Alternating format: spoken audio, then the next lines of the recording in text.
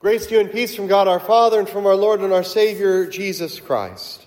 The text for today is from Paul's letter to the Romans, the 6th chapter. My dear friends in Christ, you are baptized.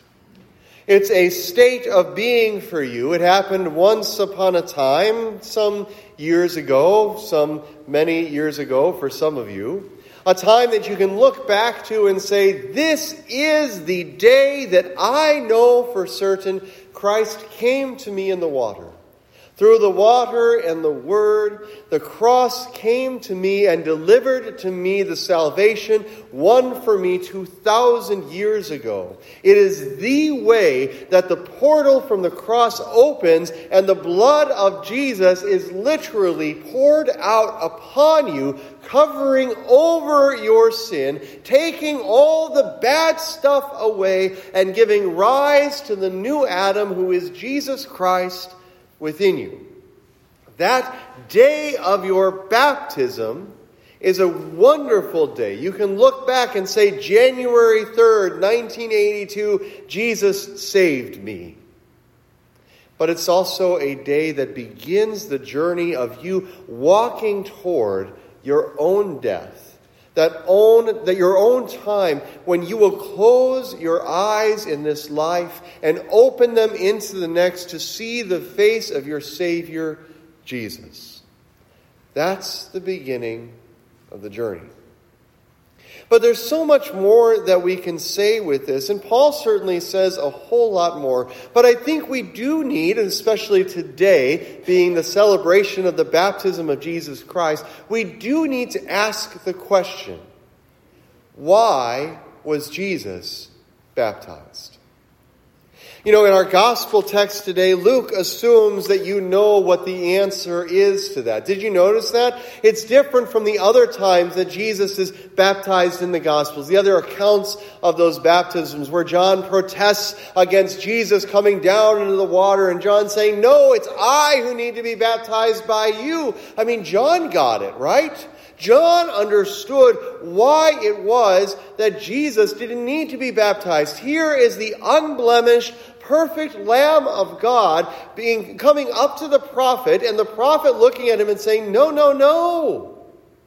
It is by your hand that I need to be made clean. And of course, Jesus answers John in that moment, let it be so now to fulfill all righteousness.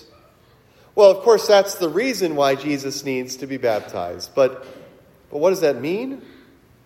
It means that Jesus, the Son of God incarnate, this whole thing that we just celebrated through the Christmas season, must identify with you in every way, including baptism. In baptism, he identifies as a sinner.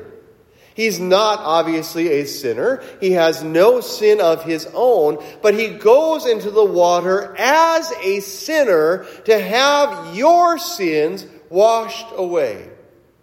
Because he has taken all of your sins to himself. He goes into the water to take your sins and to drown them so that you might have that very same thing in the sacrament that he would institute before he ascends into heaven. Go therefore into all of the world, preaching the good news, teaching people to obey all that I have commanded them. But what does he say first before all of that? Baptizing. Make disciples by baptizing and then teaching.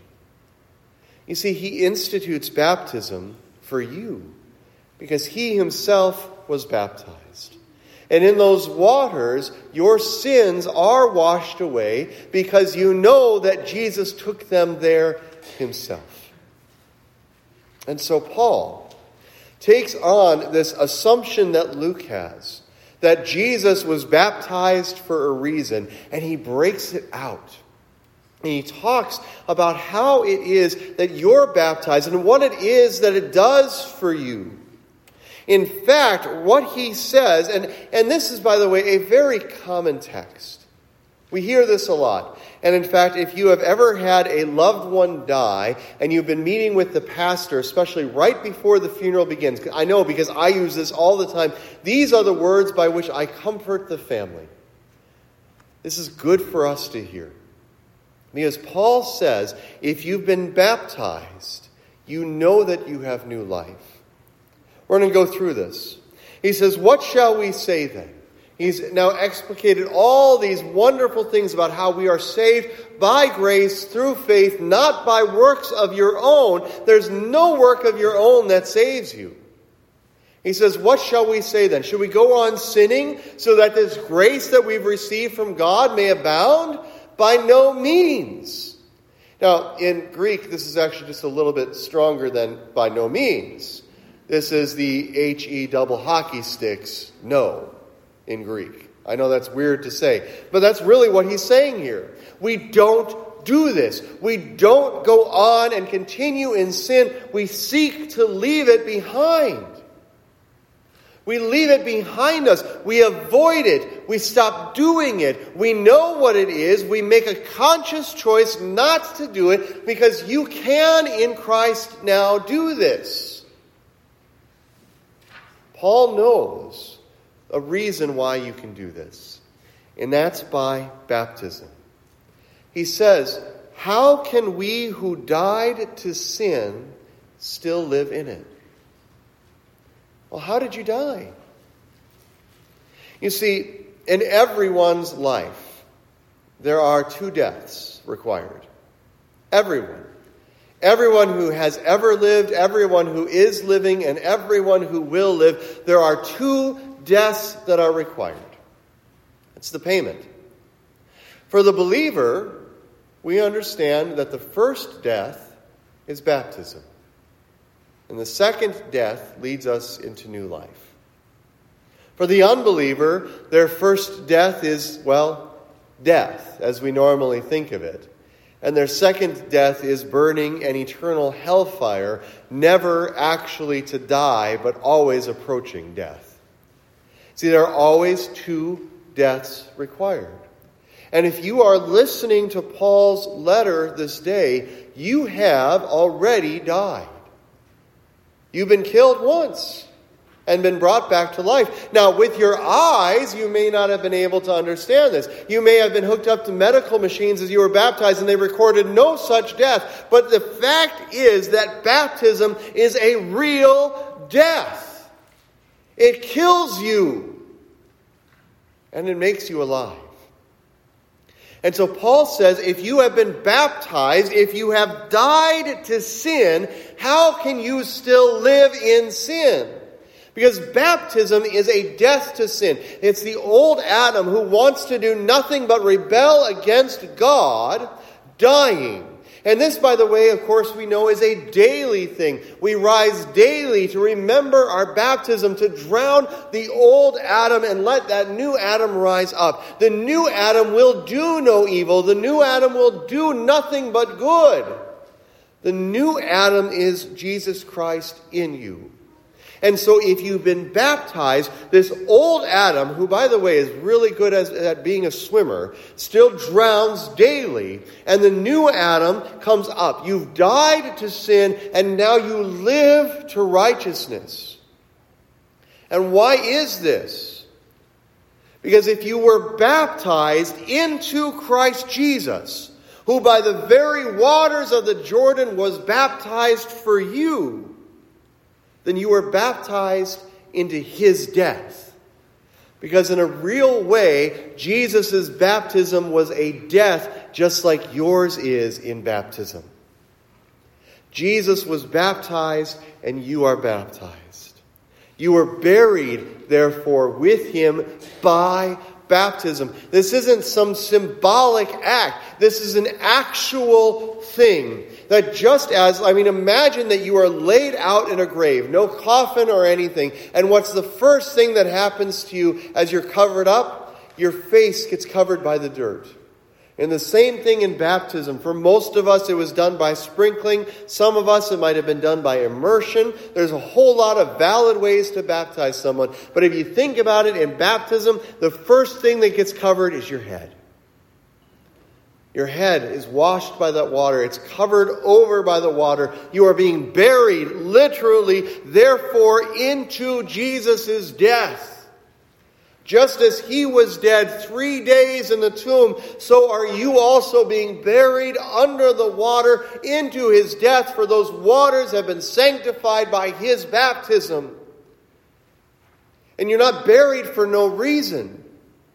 You're buried into that death, so that just as Christ was raised from the dead by the glory of the Father, you too might walk in newness of life. Dead people don't walk, do they?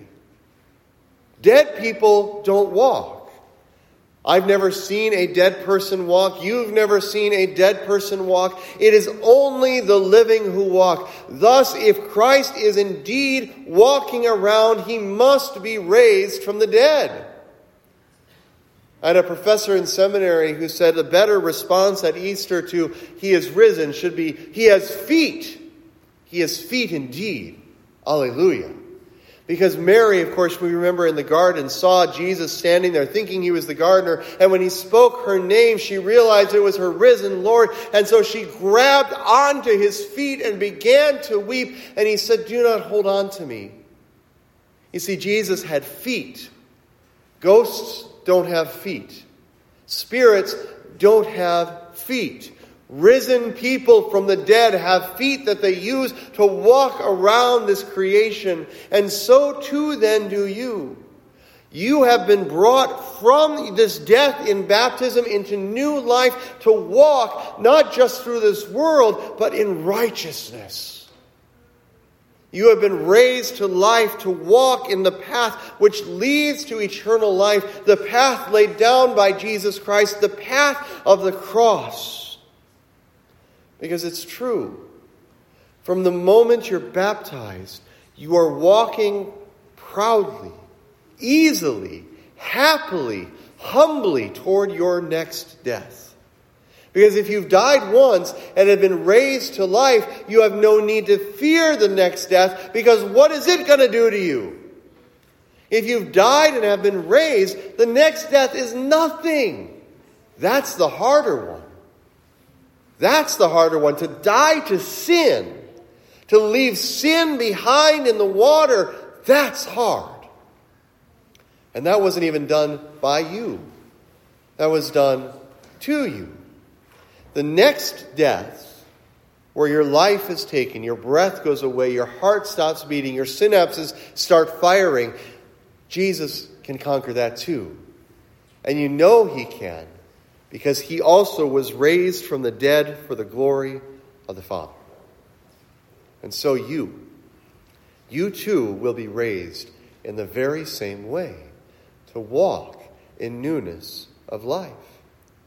And you know this because if you've been united with him in a death like his, and I don't think Paul is just talking about the crucifixion. I think he's talking about the crucifixion and his baptism.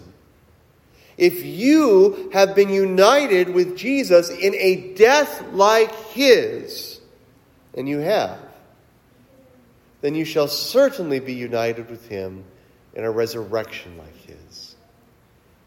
It doesn't mean that if you are going to the cross, then you'll be raised from the dead, because we know thousands of people were crucified, just like Christ was crucified, literally led to a cross, their hands nailed to the wood, their feet nailed to the wood. Thousands of people died like this. That's not the death that you must go to. Instead, the death that you face is that baptism, that first death for the believer. You know that your old self in this baptism was crucified with him. This is your crucifixion. This is where you find the cross. The cross of Jesus coming to and for you. You were crucified in order that the body of sin would be brought to nothing. The idea here is, if you can imagine packing a body full of something explosive, I think that's a great picture for us. Just imagine like swallowing dynamite and letting it fill up your body from your toes, up your legs, your knees, your thighs, into your body, your chest cavity, and all the way up, down your arms and up into your brain, and then having the fuse set and you exploding from the inside out. There's nothing left of you. That's what baptism does to the old self. That's the body of sin that is brought to nothing so that you can't be enslaved by sin. You cannot put a chain around dust. You have been brought to nothing so that chains can no longer bind you.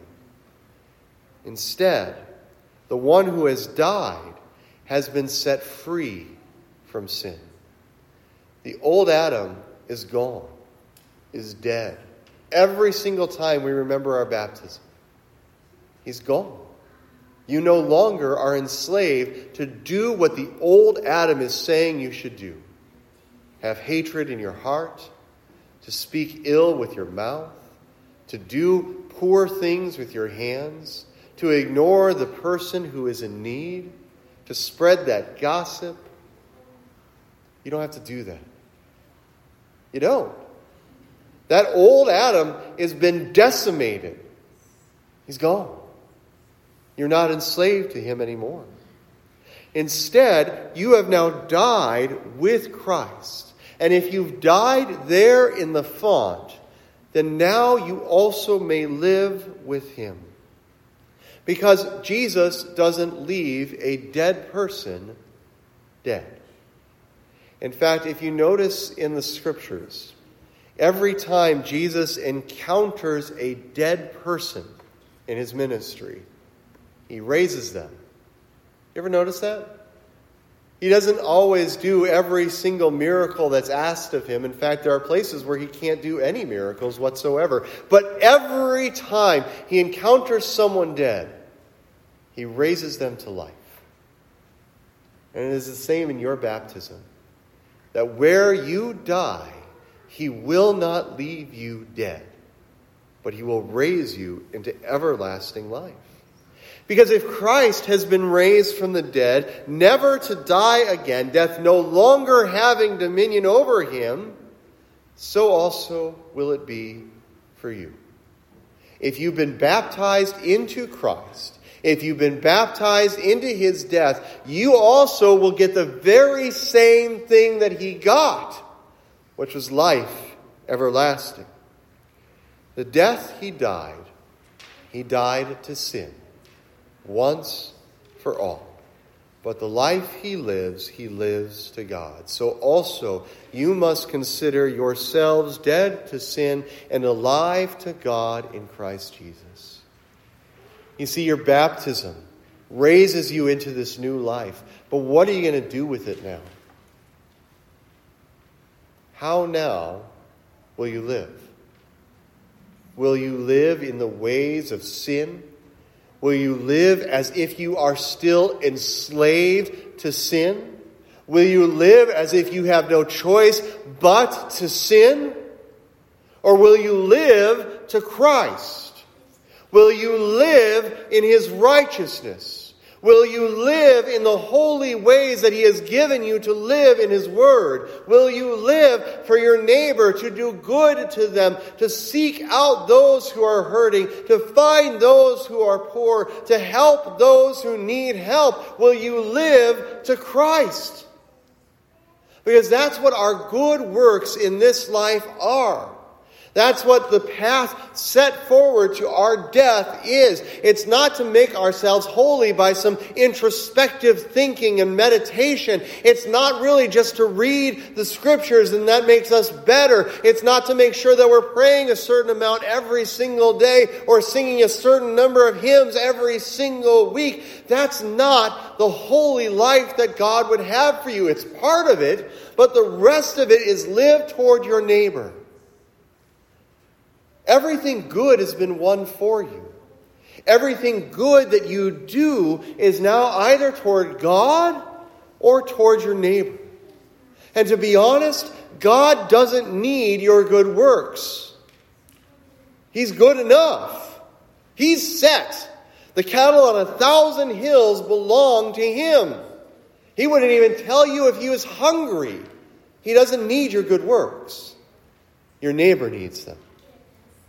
So how is it that the new Christ who is alive in you, this new Adam that is Christ is alive in you, how does he come out? How does he lead you into the works that are set before you? And honestly, that's a question that only you and God can answer. Because you and he know yourself better. To see who the neighbors are that he has placed in your life around you. How do you work for them? Because every good thing that you do is one step closer toward the death that's coming for you. Whether that is a natural death that comes through sickness or disease or just old age. Or whether that's a death that you are brought to by persecution and martyrdom. Every good deed you do in Christ as a Christian leads you toward that day when you'll close your eyes in death, when your body will stop living in this world, and you'll open your eyes to heaven to await the resurrection of the dead, just as Christ is raised from the dead. Everything is trying to get you to that day so that you can open your eyes in a new day, to be joined in eternal life with Christ and with all those you love who have been brought up in this faith that you have even this day. That faith that was given to you in that font, in your baptism. That faith that has guided you through this life. And that faith that will see you until that last day. Everything that Christ has for you in this font is getting you toward eternal life. The forgiveness of sins, the gift of the Holy Spirit, the baptism into Christ, the death of the old Adam, the rising of the new Adam, all of this is so that you may see your Savior in faith and in hope. Because, my friends, if you've died here, if you have been united with Christ in a death like his, then certainly know, always know, that you also will be united with him in a resurrection like his. You will see your Savior because he's been found there, and now he is found there. In Jesus' name, amen. Now may the peace of God, which passes all human understanding, guard your hearts and your minds in Christ Jesus our Lord. Amen.